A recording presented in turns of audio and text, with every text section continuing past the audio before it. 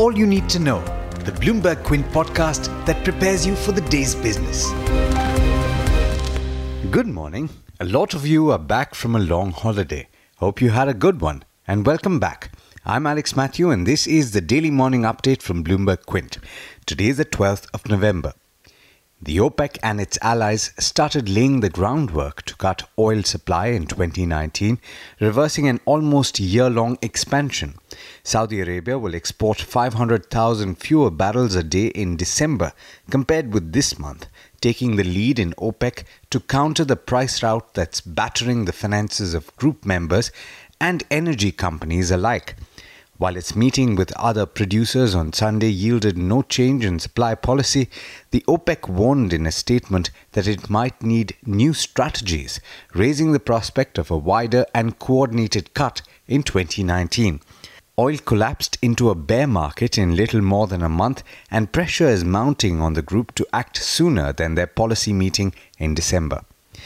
Wildfires north of San Francisco and near Los Angeles have killed at least 23 people, caused record destruction, and forced evacuation of more than 250,000 people. The fires have spread to more than 170,000 acres and threaten to destroy tens of thousands of structures, according to the California Department of Forestry and Fire Protection. In the week ahead, midweek, Japan reports GDP while China releases figures on retail sales, industrial output and fixed asset investment.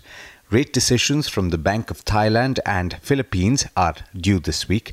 On Thursday, Australia's labour market report, trade data for Indonesia and India, plus China new home prices are due. But more importantly, for India, watch out for the latest retail inflation and industrial production data that's out later today. Also, RBI Governor Urjit Patel is scheduled to appear before Parliament today amidst recent tense relations with the government. On to news from back home now. We've just learnt of the demise of Union Minister Anant Kumar in the early hours today. He was 59 and undergoing treatment for cancer in Bengaluru. The Reserve Bank of India's board meeting on the 19th of November could well turn out to be a stormy affair. Some members are likely to raise issues concerning the central bank's capital framework, management of surplus and liquidity measures for small businesses. The Securities and Exchange Board of India has shortlisted 7 firms, including Wipro and Larsen & Toubro Infotech, to build a private data storage cloud, automate its inspection of brokers, and enhance analytics capabilities. As many as 357 infrastructure projects, each worth over 150 crore rupees, have shown cost overruns worth more than 3.39 lakh crore rupees. That's according to a report by the Ministry of Statistics and Program Implementation. Congress President Rahul Gandhi on Saturday took a dig at the Narendra Modi government, saying that many people knew the cost of the Rafale fighter aircraft deal, but the government considered it a national secret that could not be revealed to the Supreme Court. In international markets, Asian stocks have opened mixed, searching for direction after the slump in equities in the US on Friday. The 3 US averages closed lower, with the S&P 500 and Dow losing 0.9 and 0.8% respectively. The Nasdaq declined 1.6%. It's now over to Darshan Mehta for the trade setup for the day in India.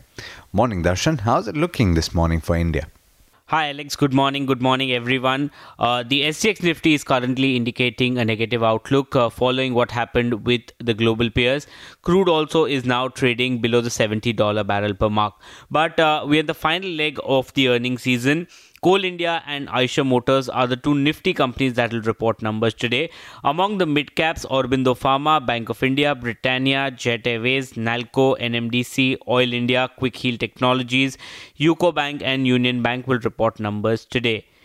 In terms of numbers that came out after market hours and over the weekend, strong numbers were reported from Shobha, Indian Energy Exchange, Wockhardt, IFGL Refractories, while weak numbers were reported from Titan, Shankara, Igarshi Motors, VST Tillers, EID Parry, Goodrick and Fact. In terms of numbers in line with estimates, it was HCG.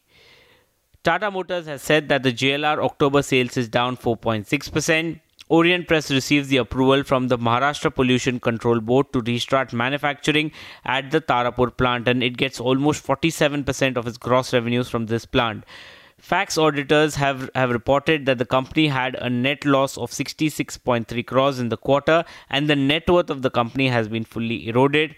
Amara Raja Batteries the board of the company has approved the capex of 540 crores towards deployment of advanced stamped grid technology.